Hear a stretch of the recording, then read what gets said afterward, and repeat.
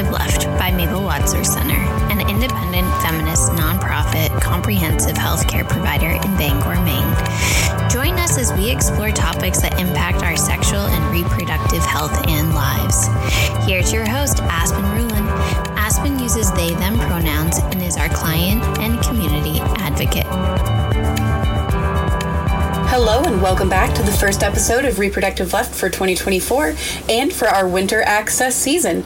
I'm your host, Aspen. I use they, them pronouns, and today we'll be talking about sterilization. Later in the episode, we'll be joined by Dr. Rachel, who uses she, her pronouns, the fabulous family medicine doctor who's performing vasectomies at Mabel Wadsworth Center. Before we have her answer questions, let's dive into the topic of sterilization. What is it, who does it, and why? Now, I'm not talking sterilization like bleaching your counters, though you probably could have guessed that. Here, we're talking about sterilization as methods people use to make it so they can't reproduce, whether that's getting pregnant or getting other people pregnant. This is different from your typical contraception, as sterilization is intended to be permanent. In some situations, sterilization can fail or be reversible. First, let's chat types of sterilization. For people who can get pregnant, people who are assigned female at birth, we have a few sterilization options. Most well known is probably tubal ligation, commonly called getting your tubes tied. Well, tubal ligation is actually a broader category that includes tubal removal. We are going to separate tubal removal out for our purposes in this episode, largely because most people associate tubal ligation with just being getting your tubes tied. So, for getting your tubes tied, the fallopian tubes, which is how eggs get to the uterus, are usually clamped closed with a small ring or clip. Because the fallopian tubes are still there, it is possible to have this procedure reversed if someone changes their mind, but it's definitely not a guarantee that someone who's had it done will be able to get pregnant. So you should only get it done if you know you don't want to get pregnant in the future. That said, it's also not infallible. Some more recent research has found that the failure rate is comparable to that of IUDs, with some data showing that IUDs may actually be more effective at preventing pregnancy than having your tubes tied. Even if the egg is not getting through, you'll also still have a period since your ovaries are producing all of the same hormones as before surgery. As mentioned, there's also tubal removal. Like I mentioned, it's also considered in the overarching category of tubal ligation, but I have it separated out here because, again, most people think of it as being, getting your tubes tied for ligation, and having your tubes removed can be a much different decision for folks. As stated, while getting your tubes tied can, in theory, be reversed, it's best practice to view it as permanent and be fairly certain you don't want to get pregnant in the future. Tubal removal is more permanent, as the fallopian tubes are removed. Unsurprisingly, this results in lower risk of pregnancy occurring and a higher efficacy rate than both IUDs and getting tubes tied. Just like with getting tubes tied, having them removed won't stop menstruation. It just means there isn't going to be that teeny tiny egg in your cup, pad, or tampon. Another pro to tubal removal is that it's now thought that many instances of ovarian cancer begin in the fallopian tubes. If you have the fallopian tubes removed, that could significantly reduce risk of developing ovarian cancer while keeping your ovaries. While not sought out as often for the exclusive purpose of sterilization, there's also hysterectomy, or surgical removal of the uterus. This can include removing the fallopian tubes, ovaries, cervix, or any combination of those organs, but it depends on the patient's needs and the plan they make with their surgeon. If someone has cancer, a total histo that takes all of those organs makes a lot of sense, especially depending on the specific type of cancer they have. Let's say you're a trans man who doesn't want the uterus or for your body to be making estrogen. You'll probably want a total hysterectomy as well. Maybe you're trans or cis, don't want to be able to get pregnant, don't want to menstruate, and don't want to take replacement hormones. Just removing the uterus itself might meet your goals. As someone who has considered elective sterilization myself, I know if you're going this route, your surgeon may also suggest having your cervix removed, since you can't get cervical cancer if you don't have a cervix. All of the methods described so far can be done laparoscopically, meaning small incisions are made instead of the abdomen being fully opened up. Exactly how surgery would be done for you would depend on a lot of factors, so this is important to talk with a surgeon about. For people who want to not get others pregnant, folks assigned male at birth, there's typically one pretty straightforward option: vasectomy. While orchiectomy, or having the testes removed, is quite effective at making it so you can't get anyone pregnant, that's considered more of a side effect, as it's not sought out as a sterilization method due to the other impacts that it has. Most often, orchiectomies are performed due to testicular cancer or as gender-affirming care. Vasectomies, which we'll talk about with Dr. Rachel, are minimally invasive, and you don't even have to be put under to have it performed. That doesn't mean you go into a vasectomy without any medication. There are different options depending on who your provider is and your own medical needs, but vasectomies are often done with some form of conscious sedation or other medication to help you relax. The scrotal area is numbed with lidocaine, a small incision is made, and the vas deferens is cut or sealed. The vas deferens is the tube that carries sperm from the testes to the prostate to pick up the rest and, honestly, majority of seminal fluid, and then back out the penis during ejaculation. It's a bit of a convoluted loop-de-loop process, but it does make vasectomies not too difficult. Because the reproductive system for people with penises is set up the way it is, it also means that vasectomies don't inhibit the ability to ejaculate or produce testosterone. It just means that the ejaculate won't contain sperm. Vasectomies can be reversible, but like with other sterilization methods we discussed, they should be approached as permanent. Additionally, while they have a high efficacy rate, they can also fail. This is why it is so supremely important that after a vasectomy, you follow instructions on amount of time to wait before having unprotected sex and to do any requested testing from your doc to see if any swimmers are getting through. Now that we've covered the nitty-gritty, let's take a quick break for Mabel's Fast Fact. About 75% of people with vaginas don't orgasm from penetrative sex alone. Learn more in our show notes or at mabelwadsworth.org. And we're back. Now, I want to get into the access element of sterilization, hence the season theme. Something I won't talk about too much today, but still want to name, is forced or coerced sterilizations. This is the practice of removing someone's reproductive capacity against their will. Historically and presently, the people most impacted by this are Black people, Indigenous people, immigrants, disabled people, and poor people. This is why MaineCare actually has a great proactive policy to prevent this, requiring patients with MaineCare seeking elective sterilization to sign a consent and have a month waiting period ahead of the procedure, as coerced sterilization frequently occurs while an individual is giving birth and vulnerable. But what about people who want to be sterilized? People who are not being coerced or lied to, but just know they don't want to reproduce, either at all or anymore. Well, it depends. The people seeking out vasectomies are most often cisgender men, and while finding a provider and cost can be barriers, cis men are typically able to otherwise get a vasectomy without issue. Their provider will talk to them about expectations and risks, just as with any procedure, and they'll likely sign a consent form demonstrating they understand that this may be a permanent loss of their fertility. But they likely will not be denied this care, regardless of if they have children or their marital status. Want to get sterilized but you're assigned female at birth? It's often more complicated. Trans folks in this camp both face barriers to gender-affirming care that would accomplish this, and a medical system that is generally more okay with them not having the capacity to reproduce. Race also plays a factor here.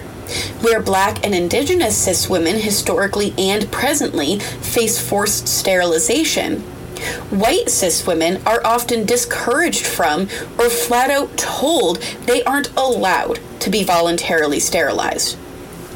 While my own exploration into voluntary sterilization led me to a lovely and autonomy-focused provider, there are many doctors out there who will tell AFAB people, cis women in particular, that they can't be sterilized until they're 35, or they have a certain amount of children, or without a signature from a husband, even if they aren't married or straight. It's important to note that none of these things are laws.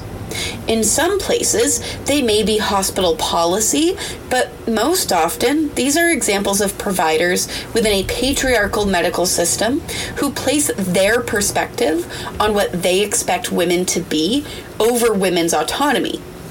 Leading institutions in reproductive care recognize that patient autonomy is essential when it comes to access to elective sterilization, not preconceived notions of what someone should do with their reproductive capacity. Now, this doesn't mean that if you are someone with the capacity to get pregnant, you'll never find a provider willing to sterilize you. Like I said, when I was looking into it for myself, the one and only doctor I met with was on board and supportive, and there are a lot more like her out there.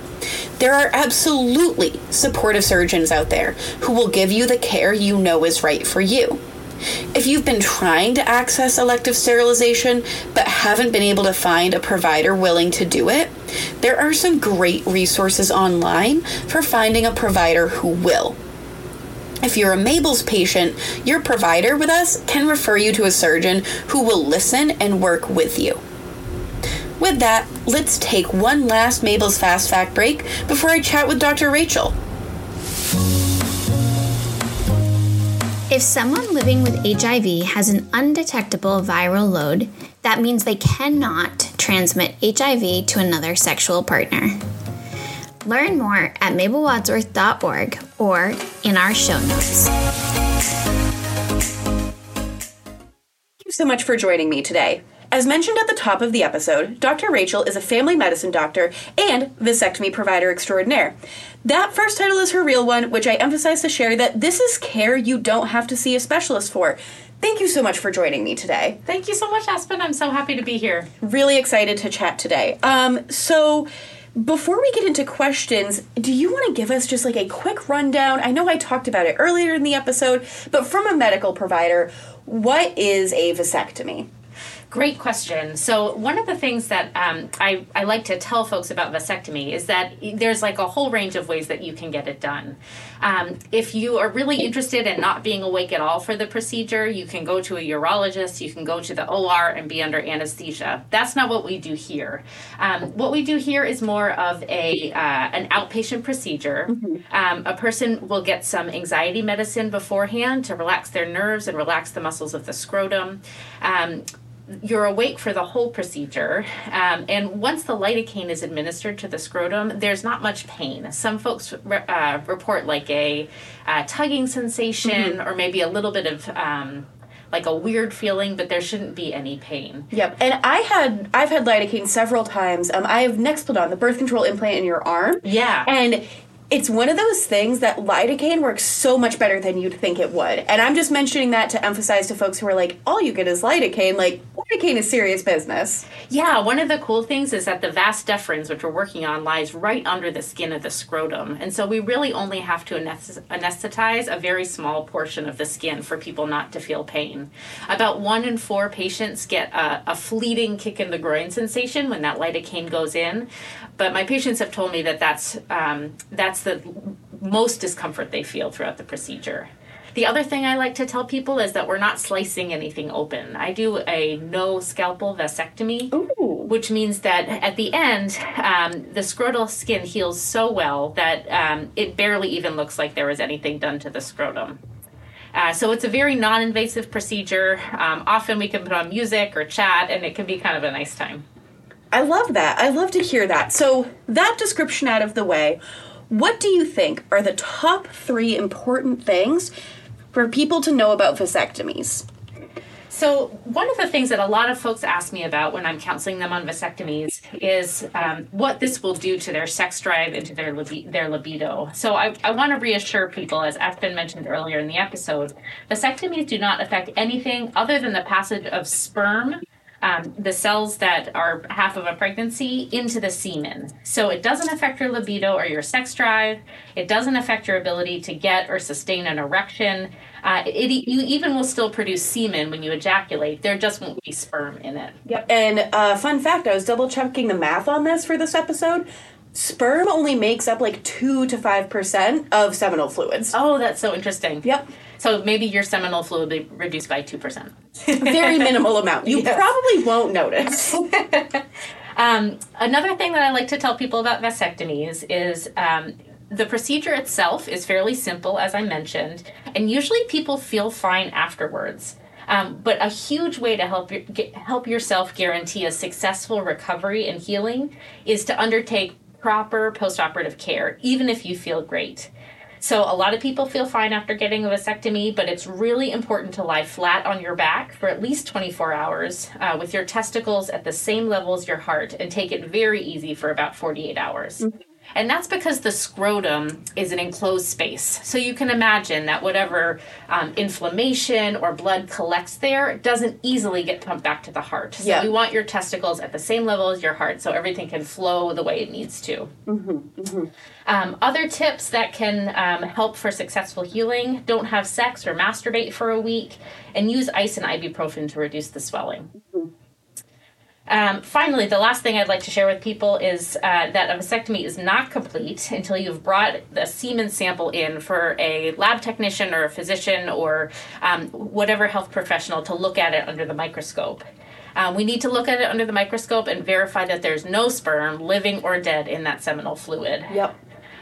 That's usually about 6 weeks later, 6 weeks or 30 ejaculations later.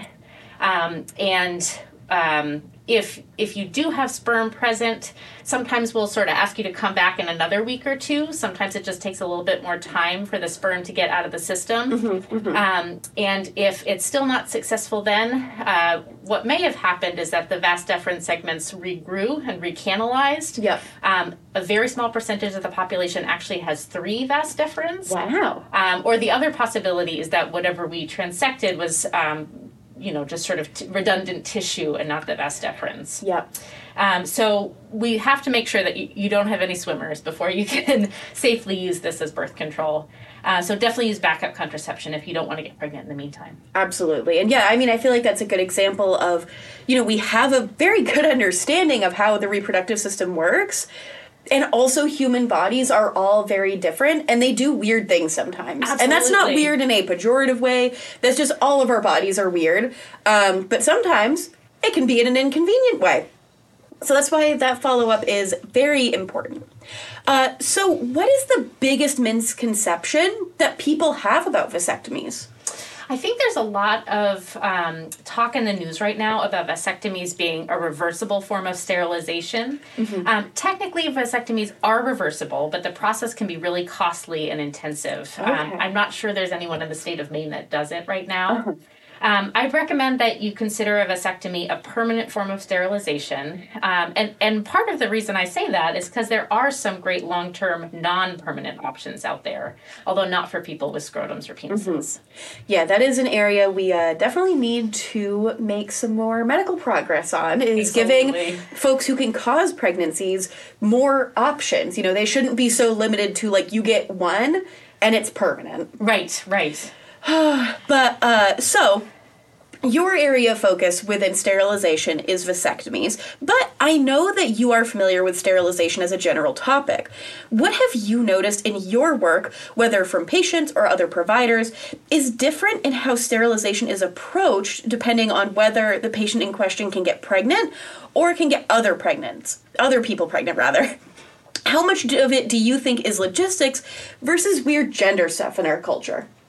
That's such a great question. And I can say that over the course of my practice, the last 5 years, there's just been such a change in attitudes towards sterilization, both for people born female and people born male.